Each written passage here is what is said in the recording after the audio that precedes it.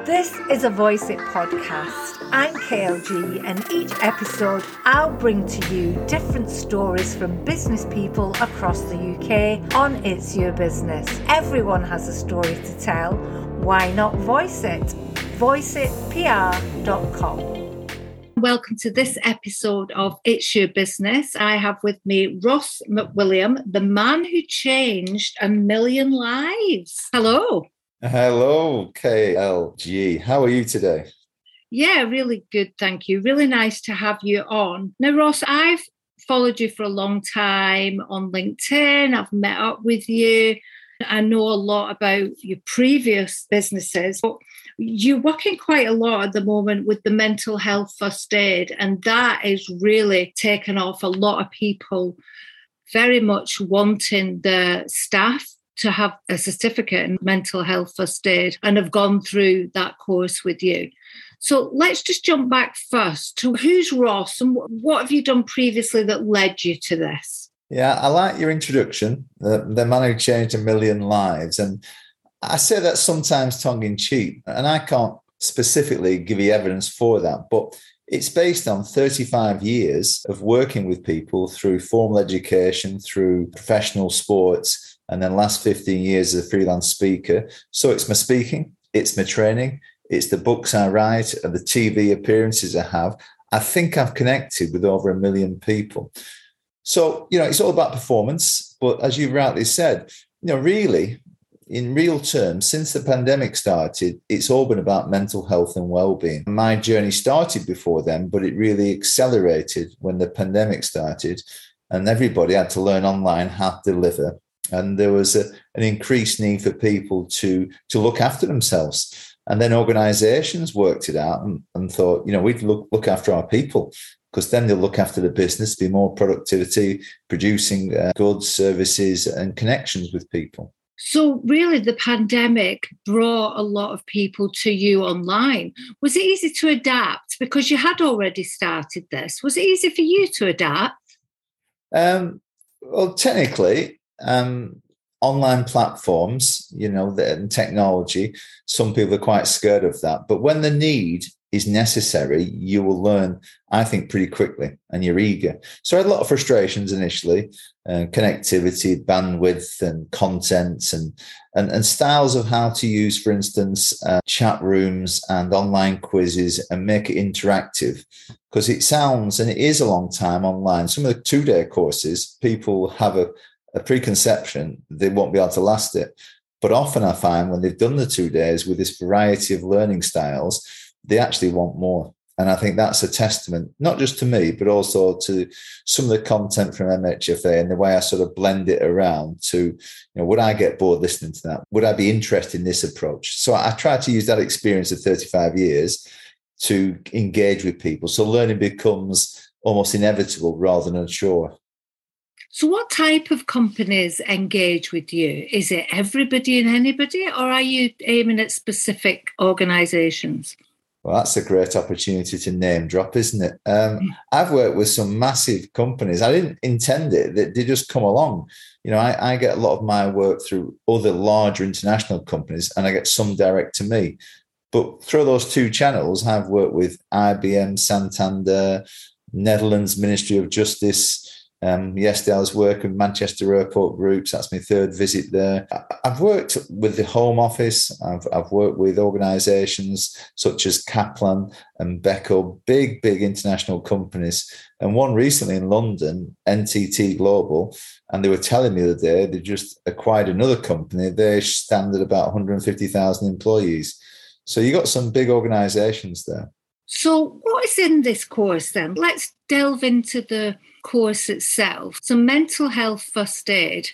A lot of people think it's something new. Now, I did the mental health first aid years ago, but I was working in care services then. And to me, it came around from about there. Am I right? Or did I just pick it up there? No, there's many providers of mental health training. Mental health first aid, who I'm accredited to and with, they've been in operation since 2007, delivering mental health in this country. And they took that from Australia when it started in 2001. So the packages I delivered have been they're evidence-based for over 20 years now. But there's other organisations like Young Minds, Mental Health Foundation, Heads Together. There's lots of organisations who deliver accredited and unaccredited training. And I think that's the first differentiation. So, there's different courses within MHFA, half day, 1 day, 2 days, youth awards, veterans awards.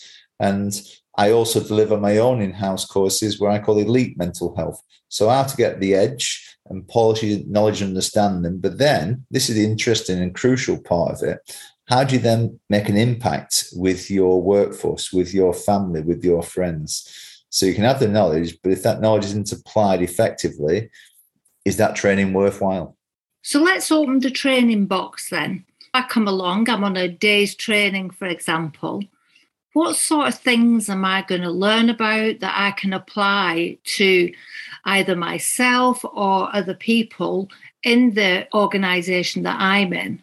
Yeah, I'll come to detail in a second, but we'll give you the skills and the competencies for you to feel confident to be aware of what's out there in terms of mental health signs and symptoms. So leaning more towards mental ill health, but also identifying conditions like anxiety, depression, self-harm, psychosis, OCD, phobias. So we can run across all those, and this is what each one is. Then we'll look at some of the warning signs for people. And warning signs, in a simplistic way, revolve around the word change. So for example, I couldn't say, Kath, you're crying, you must be depressed, because you might never have cried, but you still could be depressed.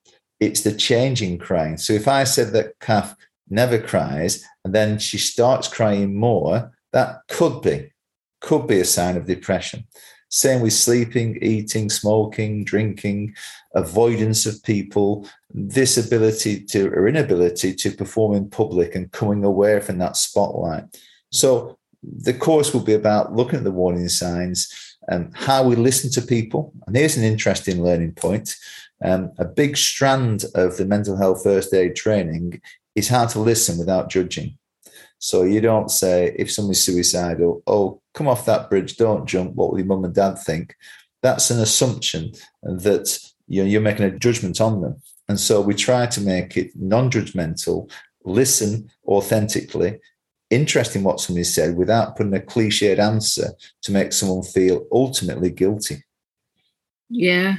They say you've got 2 ears and 1 mouth for a reason, so you should be listening.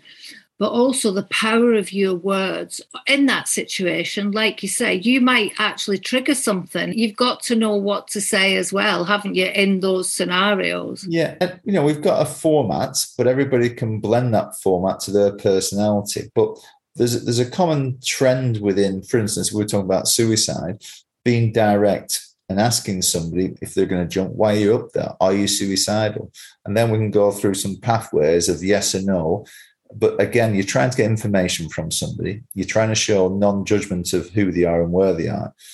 And the longer you can keep that conversation and that listening going, the more likely that suicide will not occur. And that's not a guarantee, but we know that suicide is time limited. People don't feel suicidal 24/7. It comes in impulses and waves. So if you're with somebody, listening, engaging with them, that wave could start there. It could quickly go down to there. And then we've got rational thoughts. Because a lot of suicide, not all, but a lot of suicide is irrational thought, pain, escape. I want to end this. And we know that once people start getting the support and thinking rationally, that viewpoint often changes. What sort of reactions do you get in that environment when you're training people? Because I know myself, when I went through something similar, and I could probably do with an updated one, but I do vividly remember the shock and horror and, disbelief on people's faces about what the trainer was telling us. And, these subtle changes in people could be a big red flag that we need to be looking out for, the way that we speak to people. And I remember it was silent a lot of the time. We were silent with mouths open going, really? We didn't know that, but we thought we knew it. This is the difference. We thought we knew before we went into the training, but we didn't. We didn't know. There's a lot of preconceptions about training, and I'm very keen to not sweep things under the carpet, to lay the facts out and be direct, as we just mentioned about suicide. But my personal view is, if you're very intense all the time, especially on 2 days training, learning won't be effective. There's got to be some lighter moments, and there's got to be some, it sounds strange to say, but laughter and joy sometimes, that we're working together. We feel connected, we feel supported, and it shouldn't be too intense all the time, although it's a very serious subject matter. And so often I talk about keeping people safe in the room, ask you questions. If you want to leave the room, you can do. And I say it's not, in any way sinister. It's just, these are the facts, and we're better knowing about them than not knowing about them. But, I've had people cry, I've had people leave the room, I've had people laughing, I've had people making friendships, supporting each other. But overwhelmingly, the thought is that most people leave the training thinking that they've progressed their learning, but also what they don't expect and what they're thankful they receive is some understanding about their own mental health. And that's like a jigsaw puzzle. They don't come in looking for that. No. But when they leave, they go, it affected me, Ross. Ways I didn't think would affect me, but not in a bad way. I can look at my own self now and put myself back together better. And that's something I find very rewarding from my side of things. I was just going to say, it must be tiring for you delivering that kind of thing a lot. But like you say, you put in fun quizzes, you try to lighten it a little bit. Like you say, you don't want to go into, especially a 2-day, thinking, oh, I'm going to listen to all this. You would feel you were listening to horrendous stuff for 2 days, but you're not. So you make it active, you make it fun, you make it interactive, etc. But like you say, a lot of people could be in there with their own mental health issues who've been asked to go on it with their company and not even know that these things are going to come up. And you might be inadvertently helping them and not know that you are because they've not even said so. I had that last week, and I set my stall out to tell them about the course, I tell them, to keep them safe. Then a young lady just stood up and walked out. Now, I tend to work with the organizer beforehand. Are there any known situations where people really struggle at the moment, and we can identify that and work to help them be inclusive in the room. In that case last week, we talked to the lady afterwards, and there was something going on that she didn't reveal, but she came back the next day and she did the next course, and she was very thankful she did, and we're thankful she came back and joined us and contributed. So nothing's ever foolproof, but I'm very much aware now, after doing this for so many years, not just mental health, but training in general. It's not about me. It's not about all my knowledge. It's about how we can make people feel safe to ask the questions, to learn at their own way, to learn at their own rate, to empower them so they can then go and empower change in their organizations. And for me, that's the one thing I've learned the last few years. It's not about really what I know. It's about how I make people grow in that environment. Yeah, how you're passing on that knowledge that they can then grow and go and use that within their organisation. Because, you've changed 1 million lives, touched 1 million lives, but you can't speak to everyone. So these people are going out into the workplace and kind of doing that for you in a way, changing lives, but via you. So if somebody's sitting in an office and notice a change in Melanie across the way, and that every day she suddenly started going out for a cigarette when she didn't used to, or she's going out for 3 cigarettes because when she was younger she used to smoke and she's suddenly feeling stressed out. Are you saying you should approach that type of person and just say, I've noticed you now going out for a couple of cigarettes. Are you okay? You're very pertinent on that, because, we're not here to diagnose. We're not here always to solve. Most of the time, we're here to support and listen. And that word you just said, that phrase you said before, is a classic phrase we often use. I've noticed. And when you say it, I've noticed, Kath, that you're coming to work later these days, or you're smoking in your example, that could be a nice starter. I tend to go for a softer approach, and I just say something along the lines, if someone's not been around for so long, I might just say, I've missed you, Kath. Or I might just go outside and say, I don't know how you do it going out all the time. It's freezing out here. And that might get a conversation going indirectly, which might lead to why somebody's doing something more often. And that word we talked about before, that change. There's a nuance to how you listen and how you so engage people. And if you're too forthright and sit down opposite somebody, right, tell me the problems, I'm going to solve them all, most people will not do anything with you and not share with you. So it's not sneaky. It's just about being genuine, authentic. And, often in life, it sounds a strange thing to say this, but we quote a woman called Brené Brown, and she often talks about being connected. And she said, not often do we get real clear solutions in life, but the thought of being connected and supported could be the solution. So that process of being listened to, cared for, someone who is of value is a big thing in recovery. And you think about the NHS, a great example. I know you've been there recently, Kat. But when you go to the NHS or even go to a doctor's, when you feel cared for or listened to, the healing process is much more effective. Simple as that. Absolutely. I never thought of it like that. So just reaching out to somebody and making them feel valued and listened to and cared for might just be enough for them to open up. And then do you then have signposts to what happens next or where they go next? Yeah, you can't force anybody to do anything. That's my big belief. And a long time ago, I used to work with some very challenged children and young adults. And the more you tried to force it and they really needed it, the more they wouldn't take it. So at some point, when you feel it's right in your conversation, or when somebody specifically asks for something, I've got lists of organizations like, for instance, Hub of Hope. You can put it in the internet with your postcode. It'll come out for mental health services around your area. There's a counsellor, an anonymous counsellor you can text. If you want to speak to somebody, you can text somebody, 741 741, and you can get some support. A bit like the Samaritans, but a bit more niche. And there's loads of organizations out there, literally about a day, and more are coming together. And I think it can be overwhelming. And my always first answer, stock answer is, maybe let's go and see the GP. And do you want me to come with you? And just give you some support there. I can sit outside or sit with you. Whatever it works for you, it works for me. And let's start there and let's take it from there. And we could do, here's a nice word, we could do some cold Googling together and look for different support groups and things. But it's just the process. Again, that process of being with somebody. And sometimes that nice distraction, that support starts us on the upswing again, which is really important. Cold Googling, that's a new one, isn't it? I'm going to throw another one for you now then as well, since you're on that topic.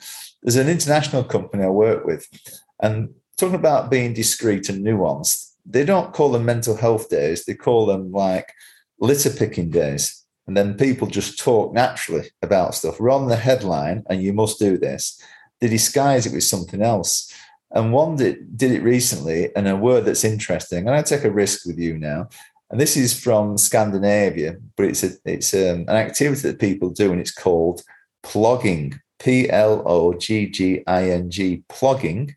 Plogging. And before your mind wanders off, plogging is to do with litter picking and exercise. And so people, this organization, organized events to clean the planet, but have these informal conversations about mental health at the same time. But the word mental health was not mentioned. And it's a very clever way of doing it. Plogging. Very clever. Because I think that is what puts people off. That's what puts people off seeking help. Yeah. Because when you say the word mental health, it's like, oh, I haven't got mental health issues, because for years there was a stigma attached. There was many years ago. It's come to the fore now. Obviously, lots of people talk about it. It's acceptable to talk about your mental health. But there's still a lot of people that if they thought they were going to a mental health day to talk to each other, they wouldn't go. And you're right, if we're going to a litter picking day, we'll go along. So I love plogging. In fact, I'm picking up my pencil. I'm writing down plogging. Well, you're writing that down then. I'll pick up another point, because it feels like you're interviewing me, but you're giving me some good things to remember here. We've all got mental health, and there is a stigma around it, and especially a stigma with men. Mental health, not me. I'm strong. I've got to be the breadwinner. I've got to do this. So that shows weakness. If we call mental health mind fitness, everybody wants it. But when we go mental, the historical and cultural connection, what that goes with, say back in the 80s, mental was asylum and happy pills and people having breakdowns. And it's sort of never lost that stigma with it. So I think something to do with the word, but we've all got mental health. Some days it's high, some days it's compromised. And mental health is about going with the ups and downs of life. Life isn't happy clappy 24/7. If it is, you tell me, because I haven't experienced that in 61 years. So we've all got mental health. It's working out self-awareness. What's compromising that? Is it that poor sleep? Is it the exercise? Is it having no focus in life, low self-esteem, no purpose? Is it that, I'm going out late and alcohol and this, that, and the other? And is that really, as my body's getting older, less tolerant to disease, do I need to be smart and change up with that and work with my body rather than work against it? I love that, the mind fitness. You're right. I think if that was repositioned for men's mental health, just to mind fitness, I'm sure it would have a lot more take up. But you're right. I think for me and for lots of people I see around me and speak to, the sense of purpose is huge. If you haven't got a sense of purpose in your life, it does affect your mental health. Do you know what? It's one of my seminal points. And I don't mind strategies, breathing techniques, mindfulness, relaxation, therapy, yoga. They've all got their own place. But if you're trying to put that strategy on top of no foundation, and when I say no foundation, no purpose in life, what's your modus operandi each day? What's your goals? What's your aspirations? How's your self-esteem? It ain't going to settle. And so it becomes futile. And certain groups of people who are maybe vulnerable at times with the mental health and the living situations and the financial situations, it's very patronizing and almost dangerous to suggest that mindfulness will cure all the problems and make them well again. And I don't want people to say that in an obvious way, but I think there's an inferred aspect to that. You just need to look after your well-being and everything will be right. Well, actually, it's not that simple. And so once we start to unpick mental health and well-being, there's many layers to it. And when we talk about people's historical experiences, their social experiences from the birth to the school, to the housing, to the friendships, to the relationships. And we know from this, we can detail statistics which shows people to be more vulnerable than others. And that's where we differentiate our offering to them. Yeah. I mean, it's an absolutely massive topic. So we can't talk about it all day here on this podcast today. But what we can do is we can say to organisations, if you want the mental health first aid training from you, how do they get it? Well, how do they get in touch with you? Well, it's easy. They listen and download this podcast, or they go to ross@rossmcwilliam.com, or just go to Mindset Pro. Put Mindset Pro in the Google search and you'll see a young chap pop up, and there's some details there about all this sort of stuff. But yeah, it's fascinating, and some people, as I said before, some people are curious and they come on the course and they leave the courses and they didn't expect it.